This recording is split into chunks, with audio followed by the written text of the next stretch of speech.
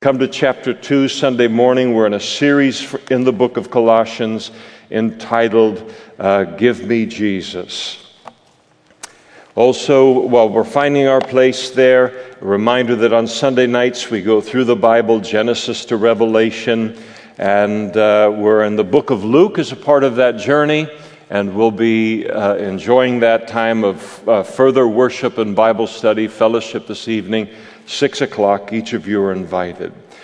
Two verses this morning, Colossians chapter 2, verses 18 and 19. Paul writes, by the Spirit of God, let no one cheat you of your reward, taking delight in false humility and worship of angels, intruding into those things which he has not seen, vainly puffed up by his fleshly mind, and not holding fast to the head, speaking of Jesus, from whom all the body, nourished and knit together by joints and ligaments, grows with the increase that is from God. Father, we thank you so much this morning for who you are, even as we have sung today, the blessing that is ours to make you our final thought in the evening and then the first thought in the morning.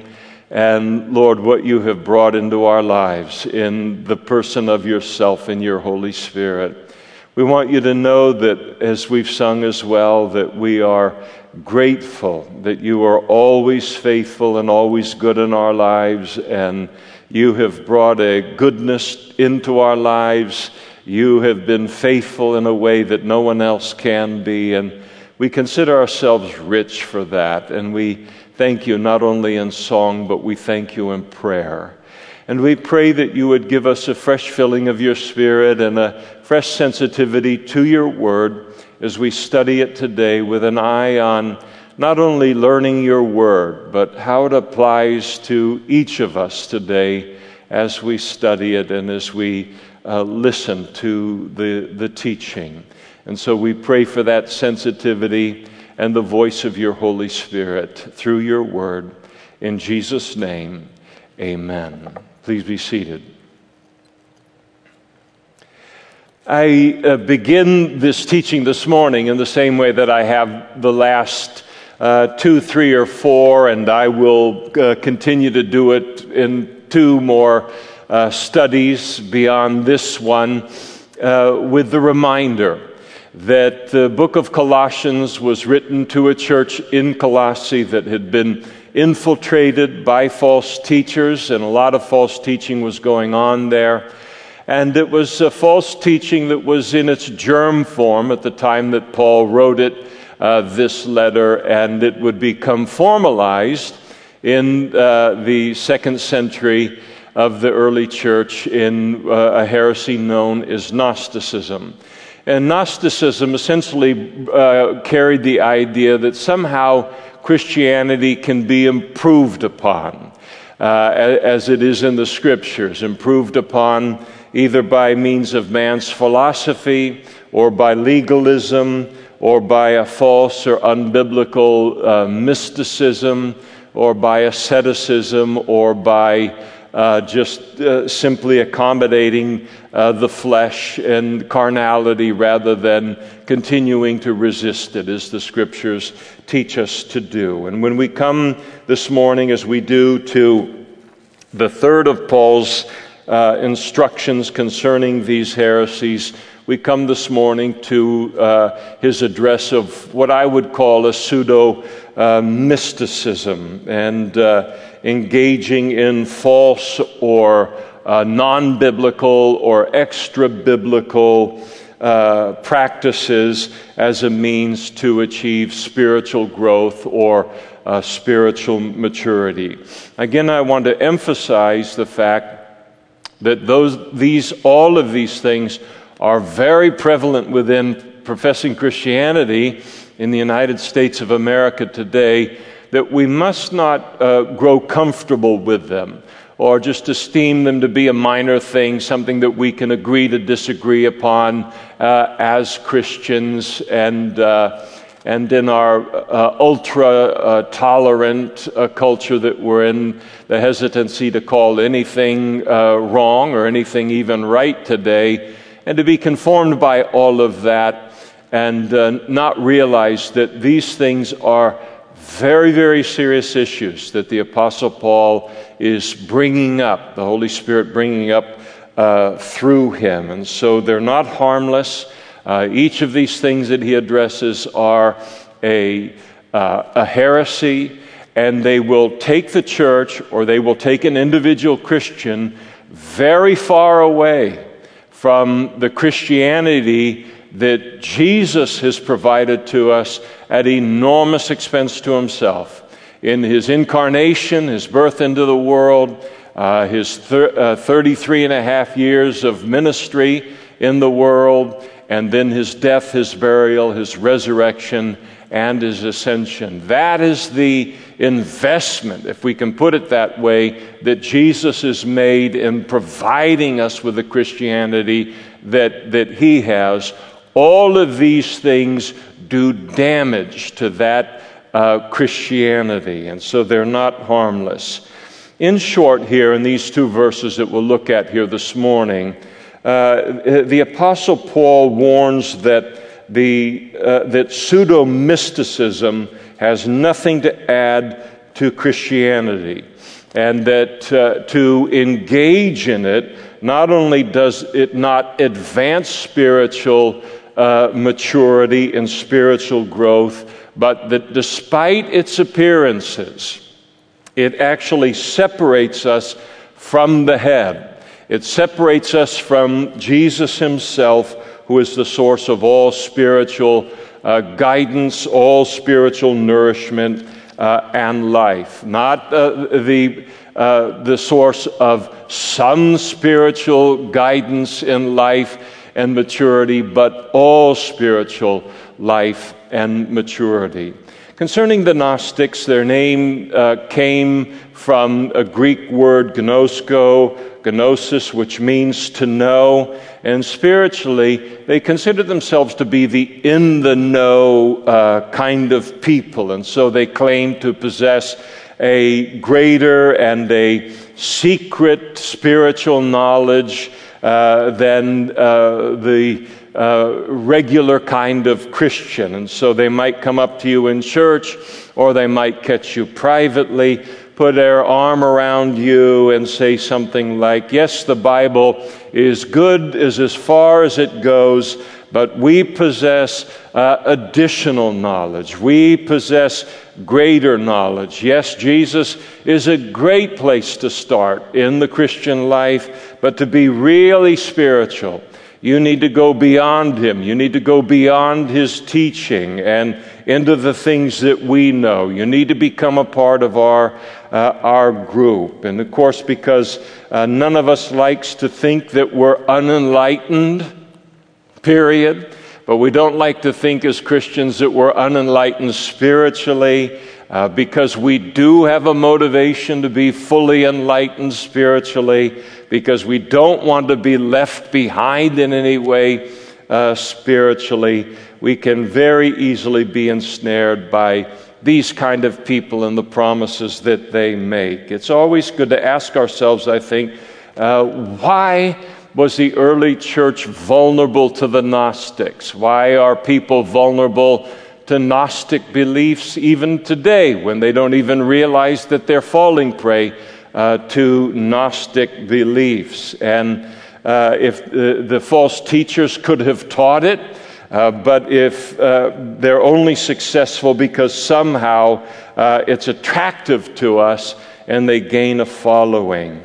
And I think one of the reasons that we are vulnerable to this kind of thing is that very often they're tapping into a spiritual pride in our life, or they're tapping into a spiritual selfish ambition within our lives, the desire to be thought of as spiritual by other people, as super spiritual by other people, as better than others, and or just to be a part of the in kind of thing that is happening and making these claims within Christendom, or we want some kind of a fast track to spiritual growth and maturity that doesn't involve trials or hardship or suffering and all of these kind of things that are the things that produce real spiritual maturity and growth within our lives.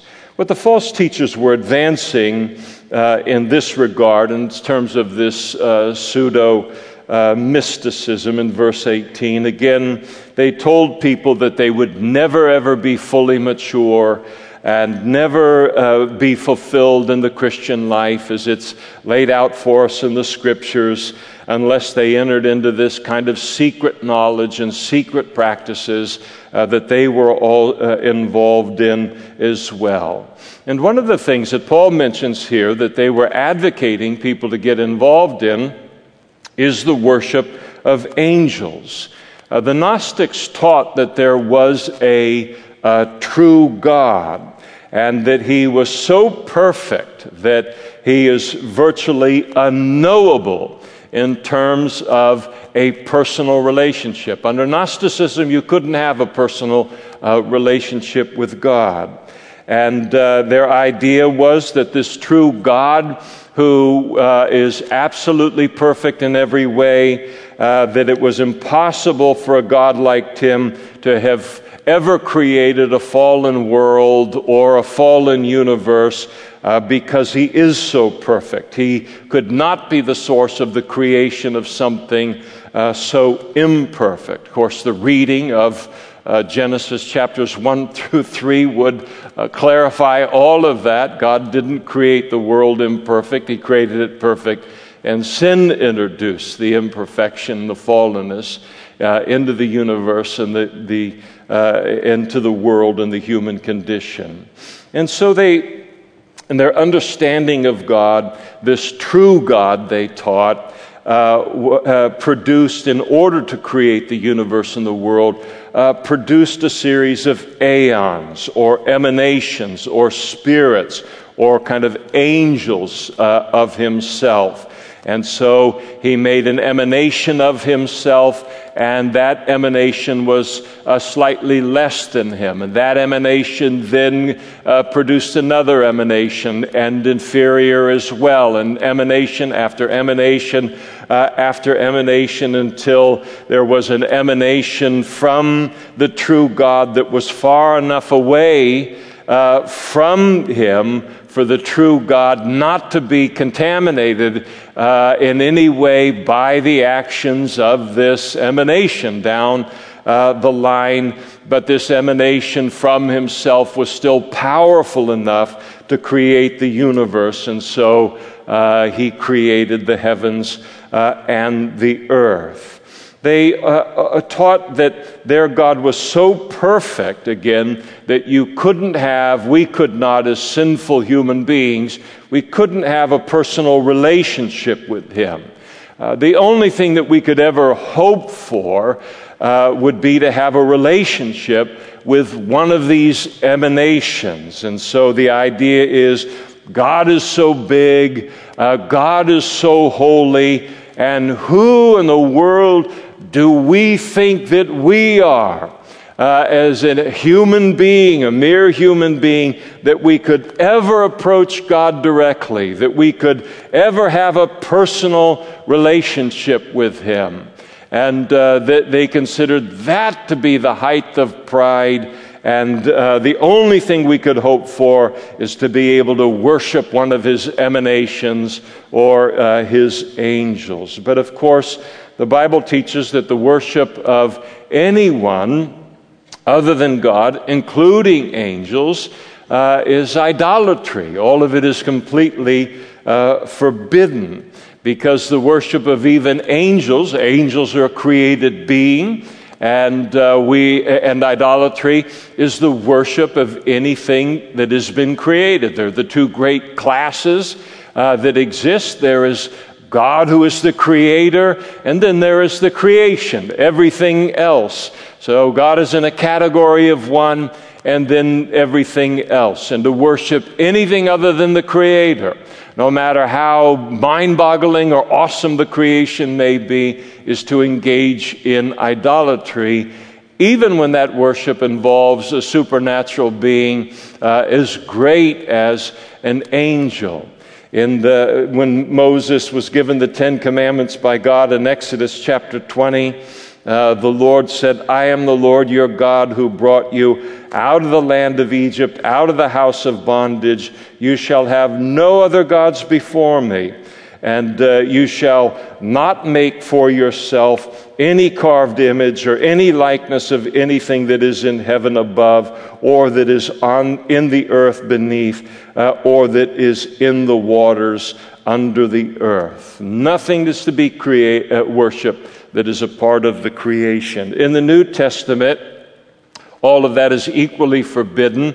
And in fact, the Apostle John, talking about how even the best of us could be in kind of a certain environment, be seduced by all of this. John, the Apostle John, in the book of Revelation, it's humorous in its own way, but he absolutely mortified the angels in heaven, and he did it more than once. He did it twice, as it's recorded there in the book, as he was just absolutely overwhelmed by the heavenly scene and overwhelmed by what was being spoken to him, what was being revealed to him, and he then endeavored to worship the angels that were speaking to him. In Revelation chapter 19, verse 9, then he said to me, the angel speaking to John, "Write, blessed are those who are called to the marriage supper of the Lamb." And he said to me, "These are the true sayings of God." John's reaction was, I fell at his feet to worship him. But he said to me, "See that you don't do that." I mean, the angel gets completely uptight. Heaven is all about worshiping God, and here is John down at his feet. Pretty uncomfortable scene for an angel. And so he gently but firmly tells John not to do that. "See that you don't do that. I am your fellow servant and of your brethren who have the testimony of Jesus. Worship God, for the testimony of Jesus is the spirit of prophecy." Revelation chapter 22, verse 8. "And now I, John, saw and heard these things. And when I heard and saw, I fell down to worship before the feet of the angel who showed me these things. And then he said to me, 'See that you do not do that, for I am your fellow servant and of your brethren the prophets, of those who keep the words of this book. Worship God.'" Additionally, the Bible teaches that Jesus is the lone mediator between us and God, not angels, not anything else. And there is one God, the Bible teaches, and one mediator between God and men, and that is the man Christ Jesus. Paul also takes and declares that they were, as a part of their teaching, taking delight in false humility. And so Paul declared that this worship of angels that they were advocating, the teaching of the idea that we cannot approach God personally and individually as Christians, Paul dismisses all of it as a false humility.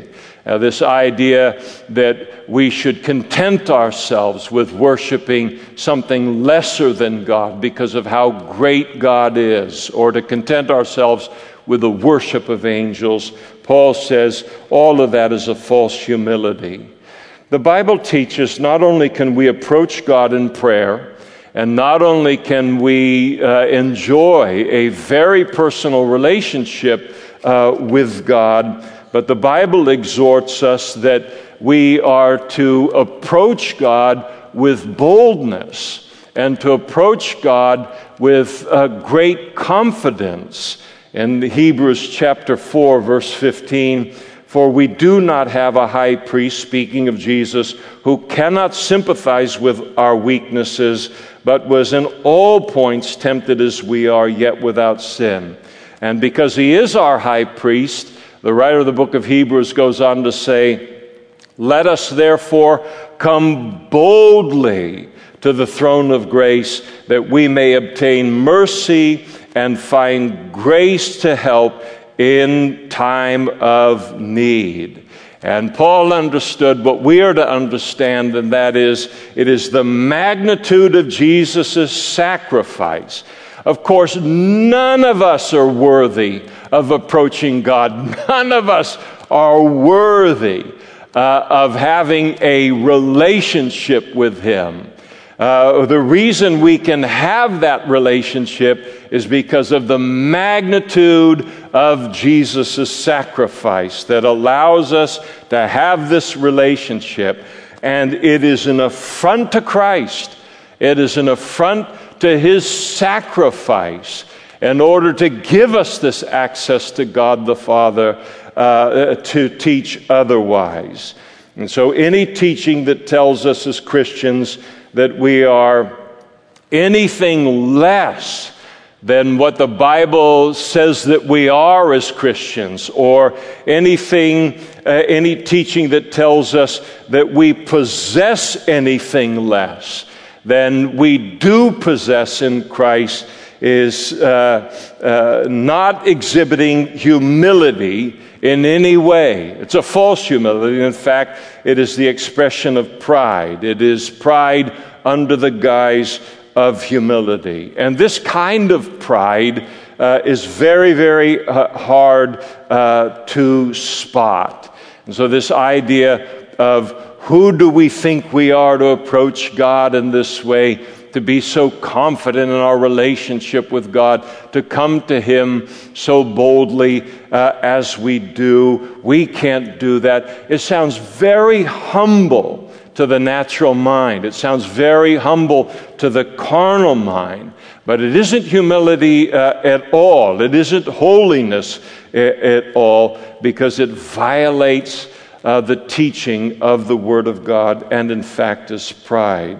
He goes on in talking about what they were introducing there into the church, these Gnostics. He describes them as intruding into those things which he has not seen. Now, some commentators speculate that the false teachers were teaching the possibility of entering into some kind of a spiritual state in their worship, that you could then find yourself in the very presence of the worship of the angels worshiping and leading the worship service in heaven. And so if you were spiritual enough and as accomplished in their teaching, advanced in their teaching, then when you would go to worship, you would then be able to enter right into that heavenly scene presently as God is being worshiped, and as they taught, the worship being led by the angels. This phrase, intruding into those things which he has not seen, can also refer to all of the speculations of these Gnostics into the things of God that go beyond what the Scriptures reveal to us. And when Paul uses that word intruding, the Greek word there that he uses, it carries the idea of investigating with the attitude of impertinence. In other words, they are intruding into things. They possess no fear in putting their speculations, human speculations, on a par with Scripture. And then even as they did, taking it beyond and declaring their human speculations spiritually to be of greater authority than the Scriptures themselves.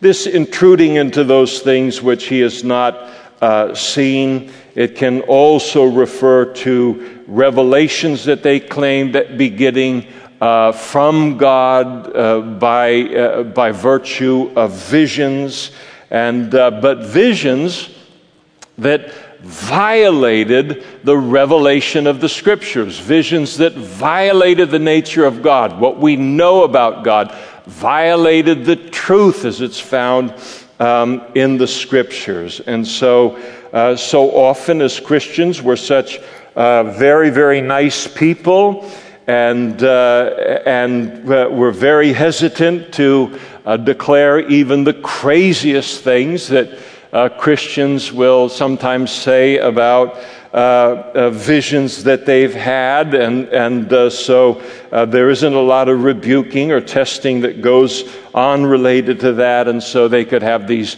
very, very fanciful kind of visions, violated what we know about God and what we know from the Scriptures. And Paul says, listen, they're intruding into those things which they have not seen. These are not visions that are coming from God.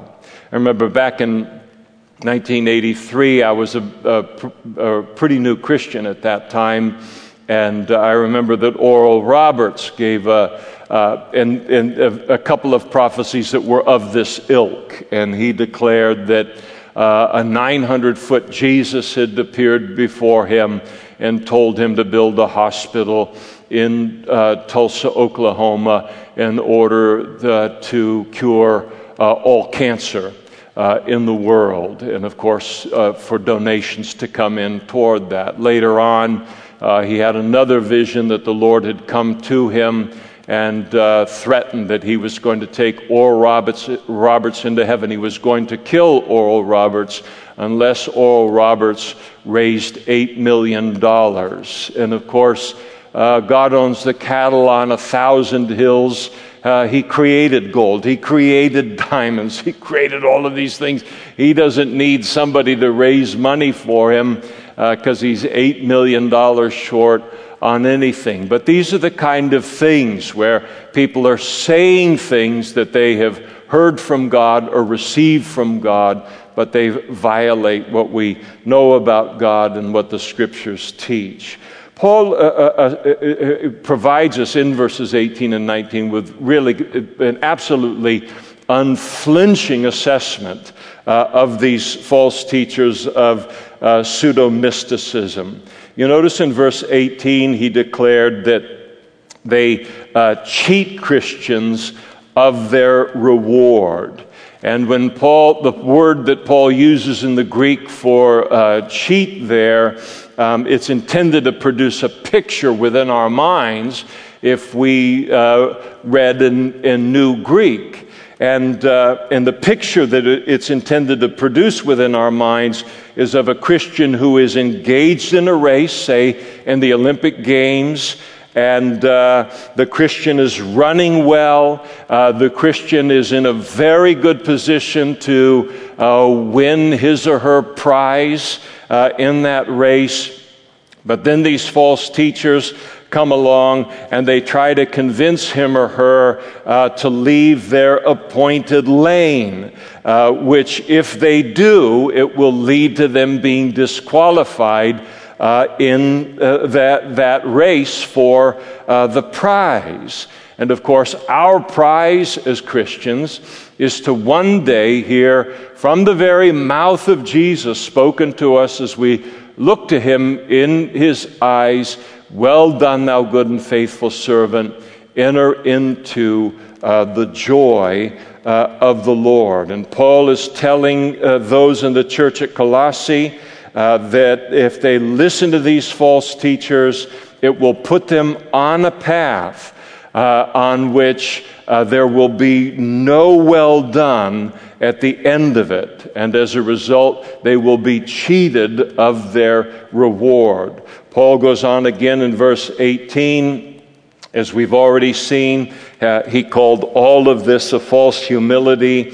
Again, he accused them of intruding into those things which he has not seen. In other words, their teaching is born out of ignorance. The Gnostics claim to have secret knowledge. Paul flatly declares them to be ignorant spiritually, very far from the enlightened ones that they were declaring themselves to be. He also describes them as being, verse 18, vainly puffed up. That is, all of their secret knowledge was only an expression of, a manifestation of their massive egos, their massive pride. And there is no greater sin to be found in the human condition than pride, because pride is at the core of all sin. But to think of, if you just stop and think of the absolute arrogance, the absolute absence of the fear of God behind the idea that I can improve upon the Christianity provided to us by Jesus. I mean, what category of pride is that? And so how self-important does a person have to think they are to go there? And pride, as it's described so often in the New Testament, it's a word that translates to see myself above. And most often it's used of the pride of one human being toward another. It is to see myself above other people, or better than other people intrinsically. But there is an even more dangerous manifestation of pride in a human being's life than having pride in relationship to our fellow man. And that is the pride related to God, and to see myself above God, above His revelation, above the truth of the Word of God. That is pride that has gone into the realm of spiritual insanity. And they weren't, as Paul says here, they weren't full of secret knowledge. The only thing they were full of was pride. And Paul declared, because their knowledge was born out of their pride, because it had no foundation in the Scriptures, that it was vain. It was vain and empty and useless to anyone seeking spiritual maturity and spiritual growth. Everything they were teaching came exclusively from carnal minds. They were the product of their own very fertile imaginations, and they were sheer fantasies in light of the fact that they violated the Scriptures. Well, do these kind of things exist today within Christendom?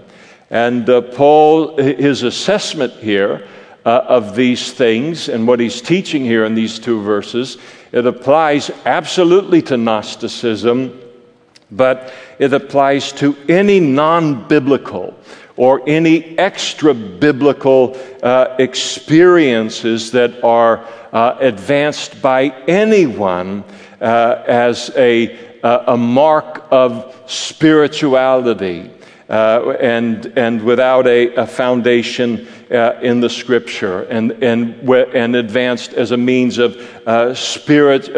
attaining to a deeper spiritual life and spiritual growth under the banner of Christianity. So what he's saying here is not just true about Gnosticism, but it's true about any religious system that declares itself to be Christian that ventures into the same kind of things. And so examples of where this kind of thing is taught and practiced today. Within the Roman Catholic Church, you have the worship and the veneration of Mary, including prayer to her. And that would be within Roman Catholicism a classic example of what Paul is condemning here. Praying to the dead saints is the kind of thing that Paul is condemning here. Purgatory would be another example within within Roman Catholicism that fits into this category. Transubstantiation, the Catholic teaching that when we partake of the Lord's Supper, that the bread and the wine become mystically the actual body and blood of Jesus at that moment in time that we partake. There is no need to add this to the Bible's revelation related to the Lord's Supper in order to make the Lord's Supper more special to us as Christians. But this is the kind of thinking that goes on behind. Somehow we have to make this more special. We have to have secret things or additional things beyond the revelation of Scriptures. The office of the Pope would fit into that category. The infallibility of the Pope would fit into that category, and so forth within Roman Catholicism. Many, many other things that we could lay out. And just so if you're currently a Roman Catholic, or you come out of that background and you think I might be picking on them unjustly, we'll shift straight into Protestantism. And examples there. And most of the examples there within Protestantism come from not all Pentecostalism, but it comes from out of Pentecostalism or charismatic kind of sections of the body of Christ. And not all Pentecostals are charismatic, those are these extremes, but there is a hyper-Pentecostalism that ventures into this realm of where the Gnostics did. You would be heading into what the Apostle Paul condemns here if we make certain gifts of the Holy Spirit a particular badge of spirituality, or makes you a higher level of Christian. And of course, when I was a brand new Christian within some portions of Pentecostalism, the gift of tongues, and I'm an advocate for the gift of tongues. I'm not putting it down at all. The practice of the gift of tongues is being this pseudo-mysticism. It is nothing of the sort. It's taught in the Bible.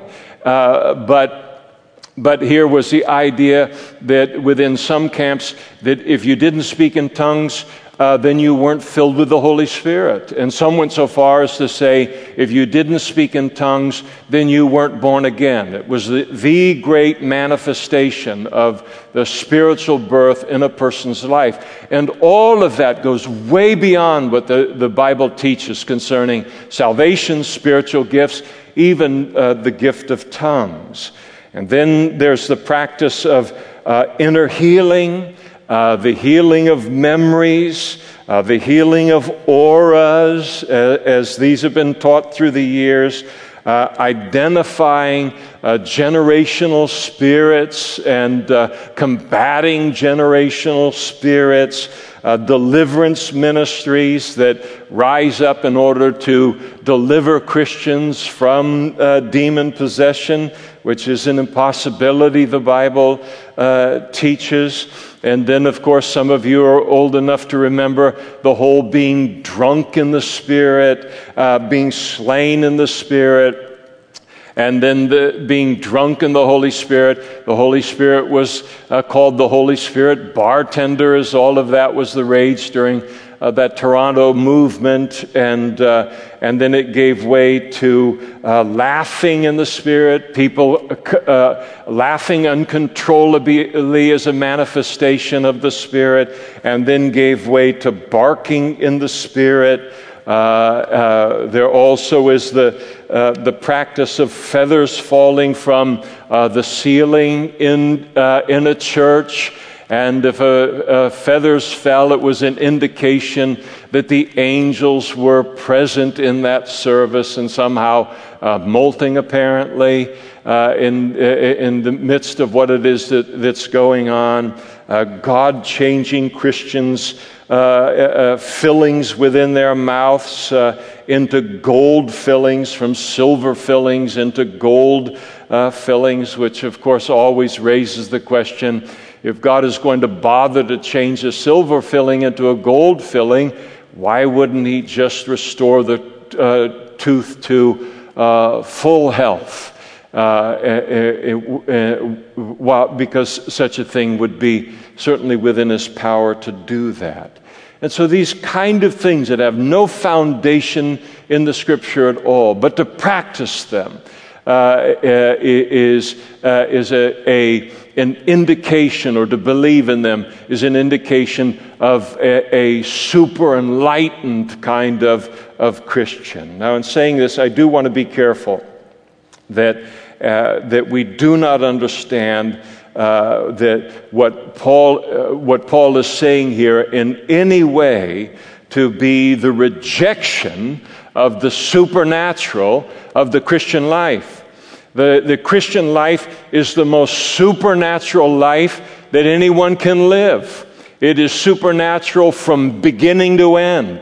It is supernatural from the moment that we are born again by the Holy Spirit. And the Holy Spirit comes into our lives. It's supernatural all the way to our final breath when we are ushered into the glory of heaven. There is the supernatural of resurrection power that comes into our lives as a result of being born again. All of the gifts of the Holy Spirit are a part of the supernatural of the Christian life and needed within the body of Christ. Miracles are for today. The Bible that we study, the writer of the book of Hebrews declares to be supernatural. It is alive. It is powerful. It is sharper than any two-edged sword. And so the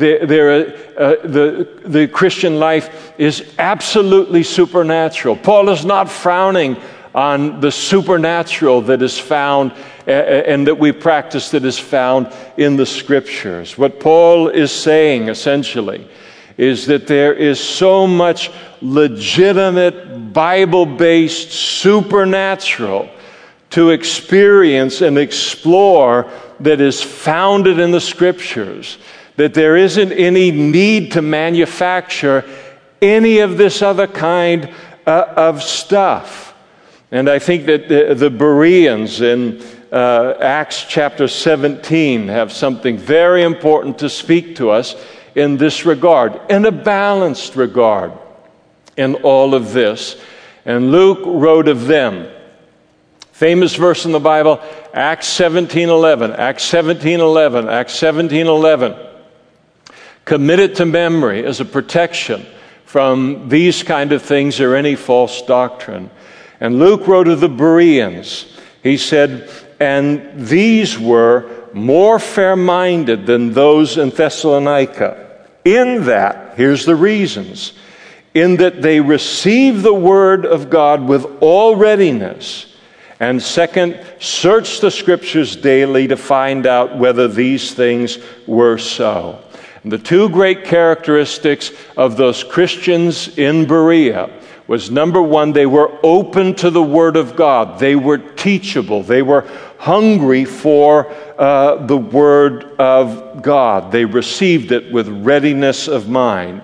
And then second, as Paul taught them the Word of God, they searched the Scriptures to see whether what he was teaching was true. And Paul was not offended by that at all. Luke commends that here. They searched the Scriptures daily to find out whether what Paul was teaching was so. They listened to his teaching, and then they proceeded to test Paul's teaching by searching the Scriptures themselves. And they listened to Paul and other teachers, and they asked themselves in the privacy of their mind, where is that in the Bible? Where is that in the Bible? Where is that in the Bible? And the reason that that is important is that very often the false teachers, like Gnostics and others, they'll respond to that challenge, you asking or I asking, where is that in the Bible? And they'll say, well, it's not in the Bible, but it's not strictly forbidden in the Bible. And so what they proceed to do is to argue the legitimacy of the practice from silence. Our thing is okay because the Bible is silent on the issue. The Bible doesn't specifically condemn it. But what we learn from the Bereans is the Bereans didn't want anything argued from silence. They wanted a biblical basis for everything they believed and everything that they practiced. And why? Because there is more than 100 lifetimes worth of things to experience as a Christian that are clearly taught in the Scriptures without resorting to anything that is birthed out of silence. The cause of all this kind of thing, verse 19, all of this false doctrine and all of these false practices, Paul declares, is not because these false teachers were connected to God in some extraordinary way, but it was due to the fact that they were not holding fast to the head, to Jesus, and in fact they were cut off from Him. Notice verse 19 again. And not holding fast to the head, from whom all the body, nourished and knit together by joints and ligaments, grows with the increase that is from God. And these practices of these things, they resulted from not being connected to Jesus. What they were advocating didn't come from Him at all. And Jesus, who as the head of the church, as the head of Christians, all Christians worldwide, the body of Christ, He is the source again of all true guidance, all true wisdom and nourishment and growth and life and unity.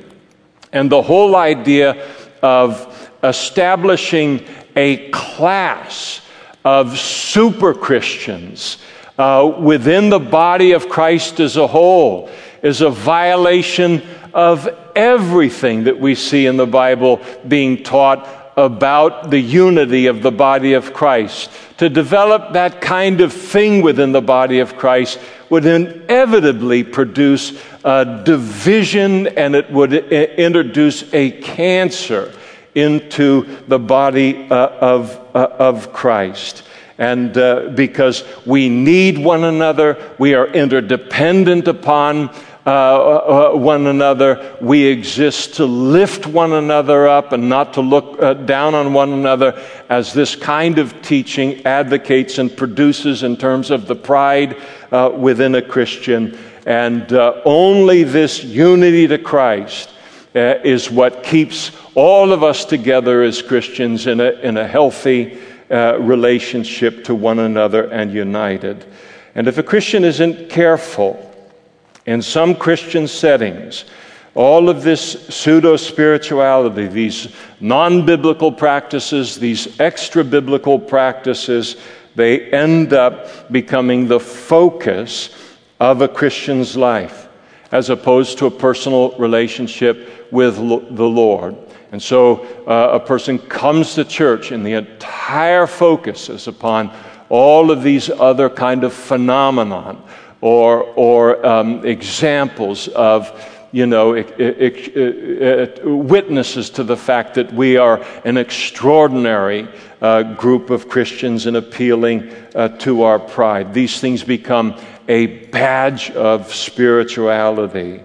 And Paul's exhortation to each of us concerning this kind of pseudo-mysticism that was very much alive back then and very much alive today. He said, let no one cheat you of your reward.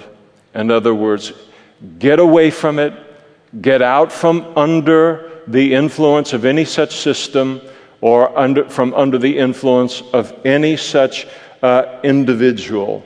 And that word from the Apostle Paul by the Holy Spirit is as needed today as ever it was needed 2,000 years ago in the city of Colossae, when there is so much false teaching in this regard and the attempt to introduce so many carnal and unbiblical and pride-provoking things into Christianity.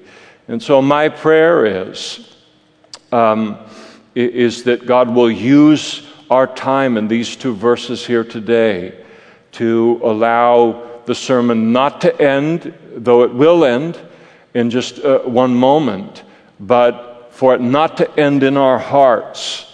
And these two passages speaking to us, if we are under the influence of any of this kind of teaching, and to recognize what Paul is saying here, and all it will do is cut you off from intimacy with God, and it will be a hindrance to your relationship with the Lord, the relationship that God wants to have with you, and to abandon these things. There's something far greater awaiting you as you would do that. And then for this time to be kind of an inoculation, a protection in our lives, not to be sucked into these very seductive kind of things that are born out of false humility as we continue our pilgrimage from here to our ultimate destination, the glory of heaven. Let's stand together now and we'll close in prayer and in a final worship song. Father, again, so amazed at the incredible diversity of your word and what you choose to include in it, and all of the different things that you address, and how specific this kind of thing is that you talk about here in these two verses, and yet how necessary it is in terms of its existence and the seduction of this kind of thing to pull us away from the Christianity that you have wonderfully provided to us in all of its absolute perfection. And Lord, I pray that this time in your word would free anyone that is being seduced by this kind of thing today, whatever their background in religion, and that you would protect us from being pulled into any of this by virtue of what Paul has written by your Spirit to us here. And we ask for this work of your Spirit in Jesus' name. Amen. If you